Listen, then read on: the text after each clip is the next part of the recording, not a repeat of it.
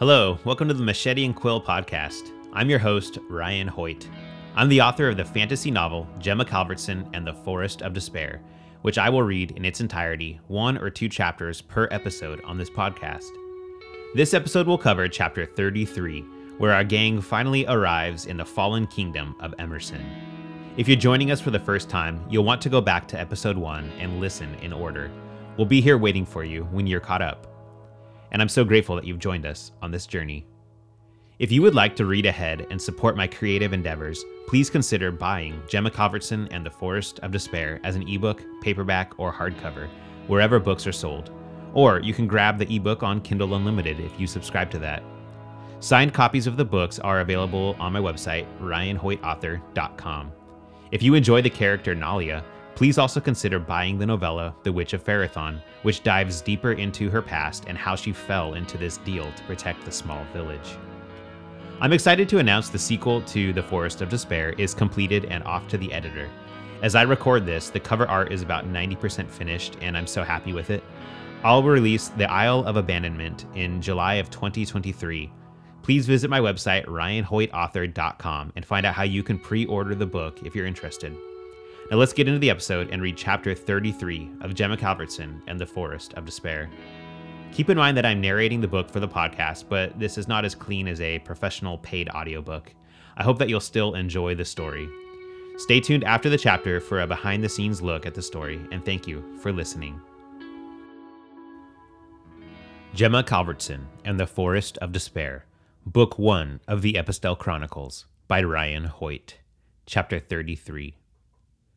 In a lush patch of land at the intersection of the Amasa River, a feeder stream, and the Amasa Lake, Gemma got her first glimpse of King Harold's Keep.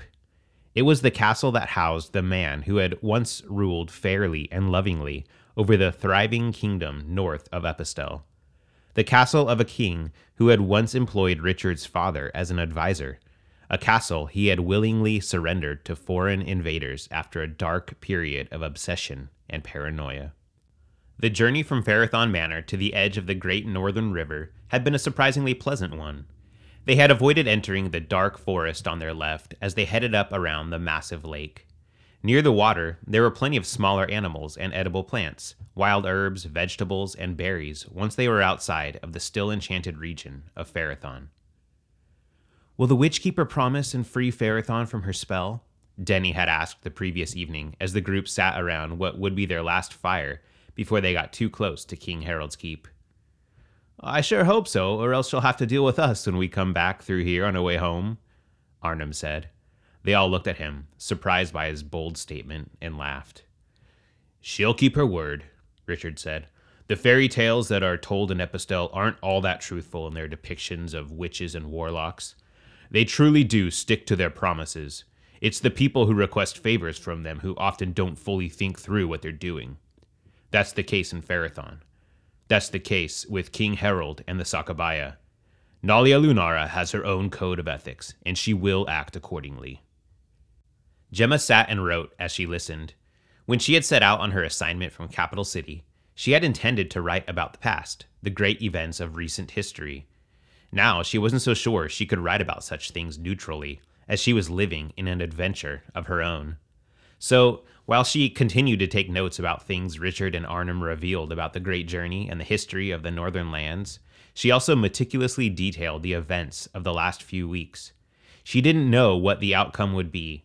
She only knew that it was important to document the situation she was in with her extraordinary companions. As everyone else drifted off to sleep, Gemma wrote deep into the night until there was no light remaining from the fire. The next afternoon, when they made it to the overlook in the Riverlands, they spotted a small abandoned fishing village. Perhaps village was too generous a word. There were a few rotting shacks, a boathouse, and the skeletal remains of a dock that had once held the boats of local fishermen, travelers from the villages around King Harold's Keep, and folks from Phaethon who crossed the Amasa Lake and made their way up along the feeder stream. "I believe my father used to land here when he traveled south from Emerson and down into Epistell," Richard said. "He called it Frogstown. I don't know if it even had a real name." "Denny and I will search the buildings for supplies," Gemma said. You two check the boathouse for a vessel we can use to cross the river. We should go at nightfall. She saw a slightly stunned look pass over Richard's face, but it was quickly replaced by a half smile of respect. Aye, Arnhem said. Richard nodded in agreement. The men made their way down to the structure by the dock. As Gemma led Denny toward the other decaying buildings, she turned to her young companion. You're quiet, Denny, she observed. More than usual, I mean. What did you dream about? Denny looked at her with a worried expression. He shook his head, refusing to answer. Gemma stopped in front of him. Denny, please, if we're walking to our deaths, if we're making the wrong choices, you need to tell us. It's not that I don't want to. It's just not clear. I saw... Denny pointed across the river to the castle in the distance. Them. The people in that castle. They were surrounding us, but I don't know if it was a bad thing. I didn't feel dread in the dream. It felt like it was meant to be. I do think things will work out for us, Gemma, but it won't be easy, and it won't be pleasant. Then I'm glad we're in this together, Gemma said as she reached out and patted Denny on the shoulder. They continued toward what must have once been a few small houses and shops. The door of the first shop was in poor shape, and not just from inclement weather over the years. It had been forced open at some point with some sort of heavy object or battering ram. Inside, a large piece of furniture that had been used to block the door from the inside had been knocked over during the forced entry. The skeletal remains of several people were sprawled around the room. Gemma turned, wanting to cover Denny's eyes, but it was too late. I've seen worse things in my visions, Gemma, he said. The Sakabaya must have done this. Everything inside was destroyed. There was nothing of use to them there. They went on to the next shop and the next, all equally ransacked, all filled with nothing but death and decay. Gemma hoped Richard and Arnhem were having better luck in the boathouse. She led Denny out of the last building and across to the waterfront. They found something, Denny shouted with excitement. On the remaining stretch of dock, Richard was pulling a rope attached to the front of a small rowboat. Arnhem was sitting in the boat, using a pair of oars to propel it toward the dock. Richard tied the boat to a post as Denny and Gemma approached. It'll be a tough fit, but I think it should hold all of us, Arnhem said. He was breathing heavily from the short time he had spent rowing.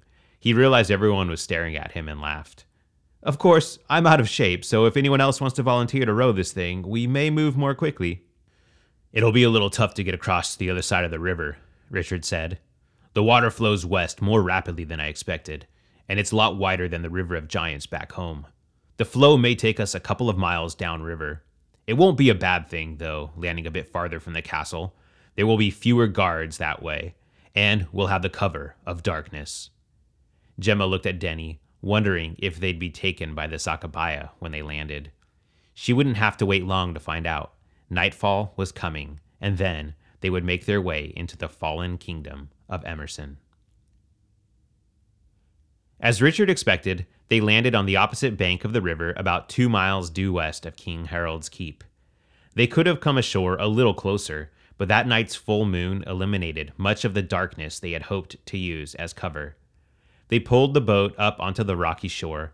There were wildly overgrown shrubs nearby, so they tucked the boat under them as best they could. If it wasn't so rocky, I'd say we should stay by the river as we make our way east, Richard said. But as rough as this is, we'll have a broken ankle or two before we make it there. Let's go up by the road and keep our ears peeled for any approaching riders. We'll dive into the bushes if needed. Have your weapons accessible as well, Gemma added. She repositioned the machete on her belt so that it was within easy reach. She looked over at Denny and smiled as she watched him pull out his dirk. He was a bit too scrawny for the swords in Farathon Manor's armory, and the oversized dagger had seemed like the best option. He had been a bit embarrassed at first, but now he wielded it proudly. Richard carried a great sword that matched his own large size, while Arnhem brandished a single-handed sword that, in truth, didn't make Denny's look all that small. Gemma had grown attached to the machete that had been used to threaten her, then to kill the creature that had murdered Walker and nearly crushed the life out of Richard. Now, she wondered if she would have to use it against any of the Sakabaya. It seemed very likely. A wind began to pick up, and low clouds moved in. Before long, the moon was blessedly covered, and they had the protection of darkness.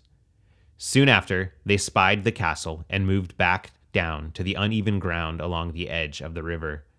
Up ahead were the castle's docks, though no boats were tied up there, and no guards appeared to be patrolling them. When I was a child, I used to sneak out of my family's apartment on the castle grounds and slip through a drainage system that led out in between the nearest two docks, Richard whispered. If we can make it over there, we may find the entrance still accessible. And what do we do when we get inside the castle? Arnhem asked. We must get to King Harold, assuming he is still alive. Those are his banners still flying. Richard pointed up at one of the towers, where a banner sporting a sigil of a castle on a river flapped in the midnight wind. He must be pushing 85 or 90 years old by now. Kept alive by dark magic, no doubt, Denny said. The river widened a great deal near the castle and formed a lagoon directly in front of the docks. The current didn't seem as strong there, and Richard hoped that was actually the case, as they were about to hop in. He tucked his pack under a shrub, and the others did the same. Are you all ready? Richard asked. To go in the water? Denny asked. But I can't swim. I can't go in there. We'll help you, Arnhem reassured him. The important thing is to stay calm. Keep your arms and legs moving to stay afloat. You can hold on to me, Denny, Richard said. We'll take care of you. Denny nodded, but it was clear to Gemma that he was still terrified. She gave him an understanding smile and stepped into the water, then jumped right back out from the shock of how cold it was. Everyone laughed, but they were just as taken aback by the frigid river once they made their way in. When they had swum about halfway to where the docks jutted out from the castle walls, they spotted a guard carrying a lantern. The man paced out to the end of one of the empty docks and sat down on the edge. He lit a pipe and smoked. Gemma and her companions held as still as they could, lightly waving their arms and cycling their legs to stay afloat, but they were losing ground against the current, even with how calm it was right there. Then, from up on the wall, they heard a shout. Not sitting down while on patrol again, are you, Gressel? The guard on the wall goaded. The smoking guard, Gressel, stood up, turned to his shiftmate up on the wall, and made an obscene gesture. Then he pouted his way back up the dock and through the castle's gate. The guard up top disappeared as well. Gemma turned to Denny, who was shivering in the water next to her and turning pale. Okay, let's get over there quickly, Gemma said. She put one arm around Denny to get him started and began to paddle toward the docks. At one point, she turned to check on Denny. Instead of being white from fear, he had blushed red, apparently flattered by Gemma's touch. She turned forward again and gave a silent laugh, then removed her arm and increased her distance from him slightly. I think you've got this, Denny. They were within 10 feet of the dock when they heard the sound of a boat approaching, several paddles dipping in and out of the water in unison. Gemma looked over at Richard in panic. He pointed under the docks, then took a deep breath and put his head under the water as he swam. Arnhem followed suit. No, I can't, Denny whispered. Gemma reached back and took his hand. She gave him a reassuring smile and counted down from 3 with her hand. On 1, she took a breath and ducked under the water, pulling Denny with her. He flailed at first, but then calmed and followed Gemma's lead. They made it under the dock, but Gemma ascended into a mess of spiderwebs. She wanted to scream. She was almost certain she felt something crawling on the back of her neck, but she caught sight of Arnhem's alarmed face and kept quiet. From above, they could hear one of the sailors jumping off the boat and onto the dock, where he tied the boat up. 5 others got out of the boat as well and began making their way down the dock toward the castle. They were right above Gemma and her friends when one of them stopped. He called out to the others in a foreign tongue Gemma did not recognize. She looked up to see the bottoms of his boots just inches above her head. Denny gasped. Gemma quickly turned to him. He wasn't looking up at the figures above them. He was looking at Gemma. And then she felt it. She violently shook her head, trying to throw off whatever was crawling in her hair. She took a breath and ducked underwater. When she came back up, she opened her eyes to see a black and white striped spider, nearly the size of her hand, floating off down the river. She looked up again to see that the sailor was making his way toward the castle to catch up with his peers. After they heard the gates slam shut, Richard led them to the drainage gate he had mentioned. Gemma thought it looked just big enough to fit Denny and her, but she didn't believe Richard and Arnhem would be able to squeeze through. Arnhem caught the look on her face and gave a knowing chuckle. "Perhaps I should have skipped those last few meals, huh?" he quipped quietly. Richard shot a worried glance back at him. Then he reached for the bars and tried to force the grate open. It didn't budge. Arnhem rose up next to him and added his strength. The metal let out a squeal as the grate scraped against the pipe, and then it opened on hinges. Richard and Arnhem moved to either side as they carefully lowered the heavy grate. Filthy, dark sludge began dripping out of the drainage pipe. It stank. "No," Denny whined. Gemma didn't feel like she was in any position to console him this time.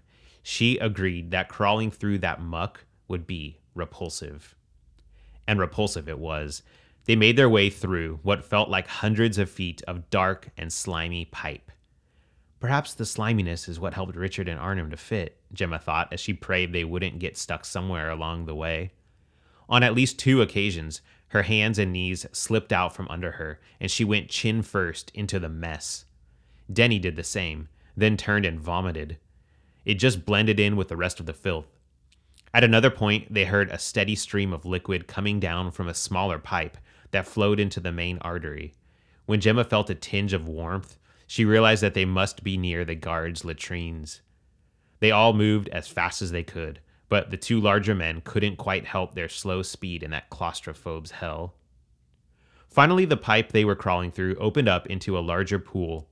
Off in one corner was a ladder built into the sewer system. Richard made his way over and began to climb.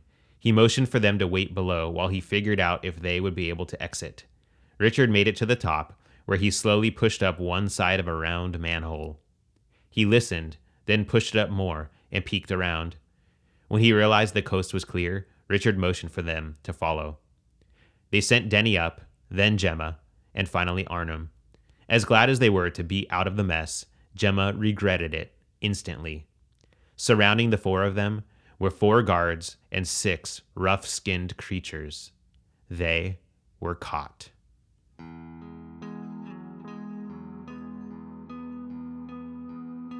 All right, that was chapter 33 of Gemma Calvertson and the Forest of Despair by me, Ryan Hoyt. It took us 32 chapters for our friends to make their way north to the fallen kingdom of Emerson, and now they've finally arrived. This is also the first chapter where these 4 characters are all a team together, now that Richard has been healed from the Witch of Pharathon. It's hard to tell how good of a team they are, though, with how fast things fell apart for them. When they arrive at the castle, it appears to just be manned by a skeleton crew of 2 night watchmen before this boat docks there and some of the Sakabayas show up. I had fun writing the scene with our characters crawling through the human waste in the sewer below the castle. I had to put them through the ringer one last time before we get to what will be the final battle in the chapters to come. Alright, well, we'll keep it short this week because there is a lot more to come next week and beyond. If you want to read ahead, you can buy the book everywhere books are sold, including signed copies at ryanhoytauthor.com, or you can read it on Kindle Unlimited. Connect with me on social media, which you can find links to at ryanhoytauthor.com. The music in this podcast is from Before the World Moved On. Thank you so much for listening to the Machete and Quill podcast. I'm your host, Ryan Hoyt. We'll continue our journey together through the Forest of Despair on the next episode. Take care until then. Thanks.